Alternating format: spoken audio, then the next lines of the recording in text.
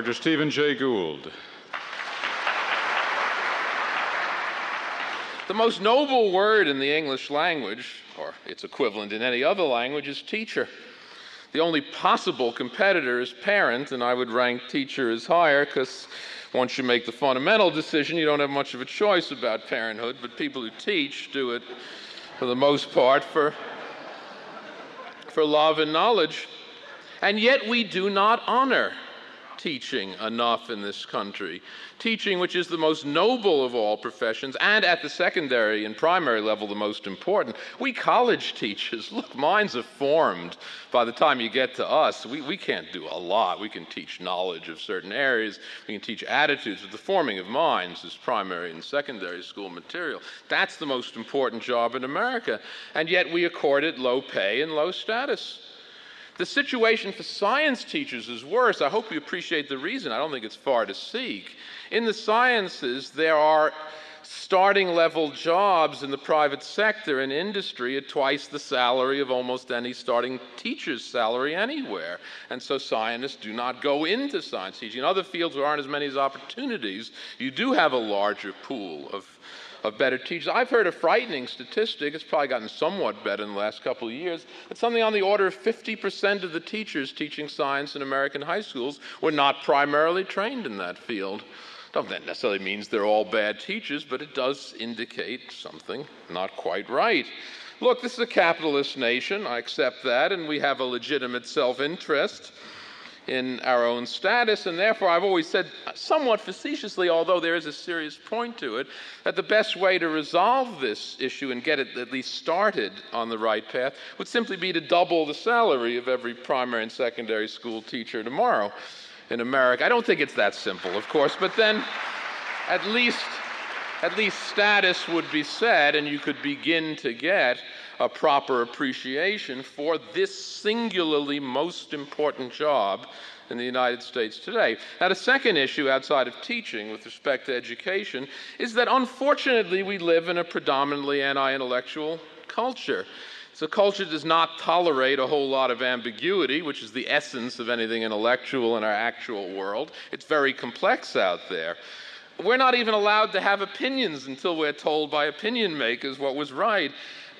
Nobody could tell who won the Bush-Dukakis debate until the commentators came on and told us, right? It's a world of sound bites and photo opportunities. But there is a key virtue to America, as I see it. We may be an anti-intellectual culture, but we are not committed to it. We're the most labile society that has ever been. We can change, if only because the media have that power to convince us about things. The cruelest aspect of the anti-intellectualism, that's my optimism, the cruelest aspect of it is what it does to kids themselves at primary and secondary school levels, because obviously children are going to reflect adult society, but in many ways they hypertrophy it, make its bad characteristics even worse. And the status of the intellectual in many groups of kids is something I suffered from, and I presume it still happens.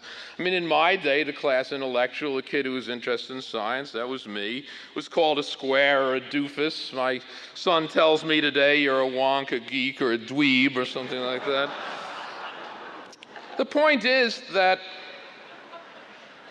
and that's not universal childhood. It's our culture. It must be coming out of our culture. I read a very touching article many months ago pointing out that in Korea, where science education is taken very seriously and people do it very well, kids who are good in science are class heroes. They asked one young girl who her personal hero was, and she replied, Stephen Hawking. Would one American 10-year-old in 1,000 say that? That'd be great. The problem is that playground ethic, as I call it. I know because that's what I suffered from. I was called fossil face on the playground. I wasn't allowed to cry, but it hurt. I tell you, it hurt. Now, I'm an obsessive. I was going to go into paleontology anyway. That wasn't going to drive me out, but others of equal or greater intellectual talent were surely driven out by that kind of attitude. There's an old saying, you've heard it, that English wars were won on the playing fields of Eton. It's a very elitist commentary about upper-class education, and it's probably correct. I like to say that American careers in science have been lost by the thousands on the playgrounds of Shady Oaks Elementary School. and that's a sad thing. One aspect of these meetings, as I've come to them over the years, is that you get too much advice. And I'm not going to indulge in that. I figure when I turn 50, which is close, I can start giving advice, but not yet. But I just got to say one thing. That is, if you suffer from that as I suffered from that, just don't let them get you. Don't let them derail you. I guess they haven't, or you wouldn't be here and have done what you've done already. You're right. You'll prevail. Education is a fragile reed, but if I can go back to the Bible again, as they say about wisdom, she's also a tree of life to them who lay hold upon her. Now, the museum's other role, to go to the second part of this, is preservation. So I do want to say something about extinction and environmental ethic in general. As you know, I'm a paleontologist. I study the pattern of life in the last 600 million years. The history of life has been punctuated with mass extinctions. In fact, my dear colleagues, Dave Raup and Jack Sepkoski in this city, have made the greatest contributions to mass extinction theory from my field in the last 10 or 20 years. A lot of it's being done right here. And some of these extinctions were horrendous. So the biggest of them may have wiped out 96% of marine invertebrate species. The end Cretaceous extinction, the dinosaurs in, hit about 50%. We don't really know, but at the rate of human-induced extinction today, I wouldn't be surprised if we're in the, I don't know it's going to go that far, but the rate of loss now may be comparable to those mass extinctions. Now, a lot of people say, misusing the data from my field, and that's why I want to talk about it, why worry about it? Look, the planet recovers. You had these horrible mass extinctions, but 10 million years down the road, everything's back, and you have interesting new possibilities, and that's true. That's right. The wiping out of the dinosaurs was probably a prerequisite to the rise of large mammals and the eventual. We wouldn't be here today. Mammals coexisted with dinosaurs for 100 million years and never got any bigger than this. They weren't making any progress against dinosaurs. If something out of the blue hadn't come and removed dinosaurs, mammals would still be little creatures in the interstices where we wouldn't be discussing this. So I certainly accept the principle that recovery from mass extinction is a real and interesting phenomenon. But the point is, it occurs at the planetary scale, which is a scale of millions of years. And that scale is irrelevant to our lives. We won't even last that long as a species if we're like most species. What conceivably could it matter to us that there might be a recovery from a mass extinction we induced 10 million years down the road that would do something interesting? The principle of appropriate scale, that's really the only message I want you to come away with from this talk. Principle of appropriate scale is enormously important. And we in our parochialism, judging things by our heights, by the heights of our body and the lengths of our lives, just often get things terribly wrong because that's not nature's scale in many ways. Nature's scale is often much vaster.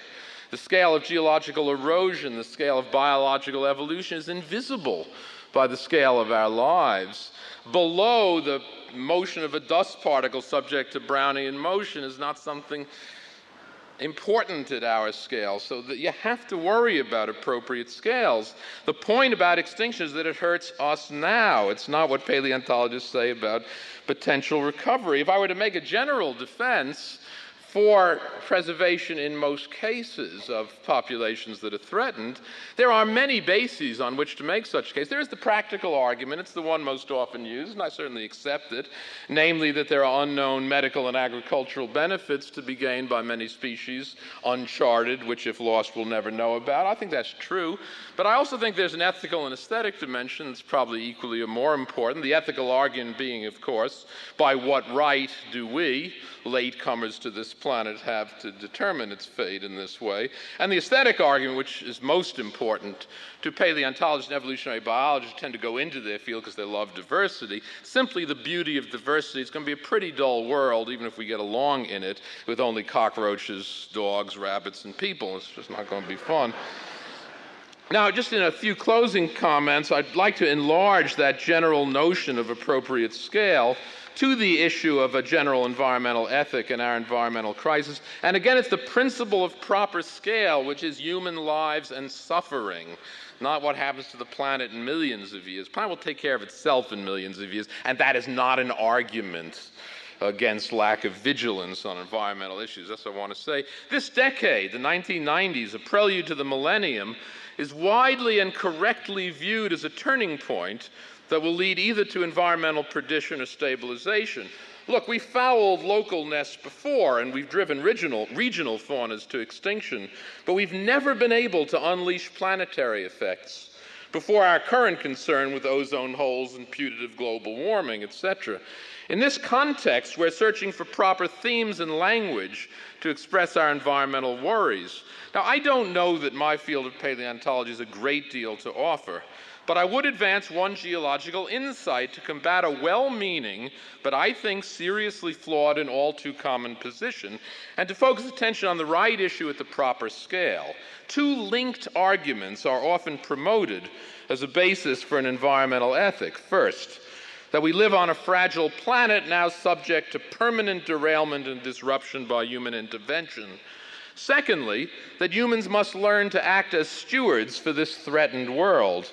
Now, such views, although they're very well-intentioned, to me are rooted in the old sin of pride and exaggerated self-importance. We're one among millions of species. We are stewards of nothing. By what argument could we, arising just a geological microsecond ago, become responsible for the affairs of a world 4.5 billion years old, teeming with life that's been evolving and diversifying for at least 3/4 of that immense span? Nature does not exist for us. It had no idea we were coming, and frankly, doesn't give a damn about us. Omar Khayyam, of the Rubaiyat, translated in the 1850s by Fitzgerald, old Persian poet, I think he was right in all but his crimped view of the earth as battered when he made this brilliant comparison of our world and human life on it to an Eastern hotel, a caravanserai, a place where you park your camels at night. Omar writes, via Fitzgerald, think in this battered caravanserai, his metaphor for our planet. Think in this battered caravanserai, whose portals are alternate night and day, how sultan after sultan with his pomp abode his destined hour and went his way. That's right, that's what our life is like on this planet. Now, this assertion of ultimate impotence could be countered if we, despite our late arrival, now held power over the planet's future. That's the first argument that I gave before, well-meaning but wrong. But we don't. Despite popular misperceptions about our might, we're virtually powerless over the Earth at our planet's own natural geological timescale. It's been calculated, Louis Alvarez did, that all the megatonnage in all our nuclear arsenals yields about 1/10,000th the power of the 10-kilometer asteroid that might have triggered the Cretaceous mass extinction. Yet the Earth survived that larger shock, and in wiping out dinosaurs, as I said before, paved a road for the evolution of large mammals, including humans. We fear global warming, yet even the most radical model yields an Earth far cooler than many happy and prosperous times of a pre-human past. We can surely destroy ourselves, and we can take many other species with us, but we can barely dent bacterial diversity. And will surely not remove millions of species of insects and mites. On geological scales, our planet, I think, will take very good care of itself and let time clear the impact of any human malfeasance. Now, people who do not appreciate the fundamental principle of appropriate scales, the only thing I'm trying to get across, often misread such an argument, the one I just gave, as the claim that we may therefore cease to worry about environmental deterioration, just as some apologists for unbridled development argue, just as falsely, that we need not fret about extinction. But I want to raise the same counter-argument that I did on extinction. We cannot threaten at geological scales. I think that's right.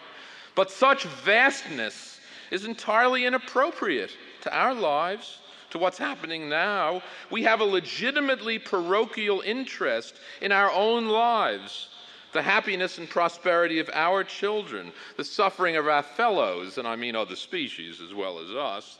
The planet will recover from nuclear holocaust, but we will be killed and maimed by billions, and our cultures will perish.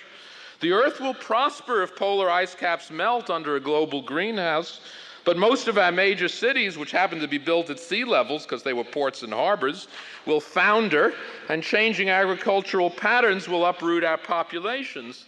I think, if I may make one historical comment, we have to squarely face an unpleasant historical fact. Conservation movement, from which the environmental movement hails, was born in large part as an elitist attempt by wealthy social leaders to preserve wilderness as a domain for patrician leisures and contemplation, kind of against the image, so to speak, of poor immigrants traipsing in hordes through the woods with their Sunday picnic baskets. That really is the 19th century context of much of early conservation, for all the very wonderful things it did. We've never entirely shaken this legacy of environmentalism as something opposed to immediate human needs, particularly to needs of the impoverished and unfortunate. But the third world expands, and it contains most of the pristine habitats that we yearn to preserve. Environmental movements cannot prevail until they convince people that clean air and water, solar power, recycling, and reforestation are best solutions, as they are, for human needs at human scales, and not for impossibly distant planetary futures. Now, I want to close with a decidedly unradical suggestion about an appropriate environmental ethic, one rooted in the issue of appropriate scale again versus the majesty but irrelevance of geological time. Look, I've never been much attracted to Kant's notion of a categorical imperative in searching for an ethic, that is, to a moral law that can be seen as absolute and unconditional and does not involve any ulterior motive or end. Look, the world is too complex and sloppy for such uncompromising attitudes, and God help us if we embrace the wrong principle and then fight wars, kill, and maim in our absolute certainty. You know, I prefer the messy ethics that Kant called hypothetical imperatives, the ones that invoke desire, negotiation, reciprocity. Of these lesser but altogether wiser and deeper principles, one has stood out for its independent derivation with different words but to the same effect. In culture after culture, I imagine that our various societies grope towards this principle because structural stability and basic decency necessary for any tolerable life demand such a maxim. Christians call this principle the Golden Rule. Plato, Rabbi Hillel, and Confucius knew the same maxim by other names. I cannot think of a better principle based on enlightened self-interest. If we all treated others as we wish to be treated ourselves, then decency and stability would have to prevail. Now, I suggest that we execute such a pact, that is a golden rule pact, with our planet. She holds all the cards, and she has immense power over us. So such a compact, which we desperately need, but she does not at her own time scale, would be a blessing for us and an indulgence for her. We'd better sign the papers while she's still willing to make the deal. If we treat her nicely, she'll keep us going for a while, which is all you ever get in evolution, by the way. If we scratch her, she'll bleed, then kick us out, bandage up, and go about her business on her planetary scale.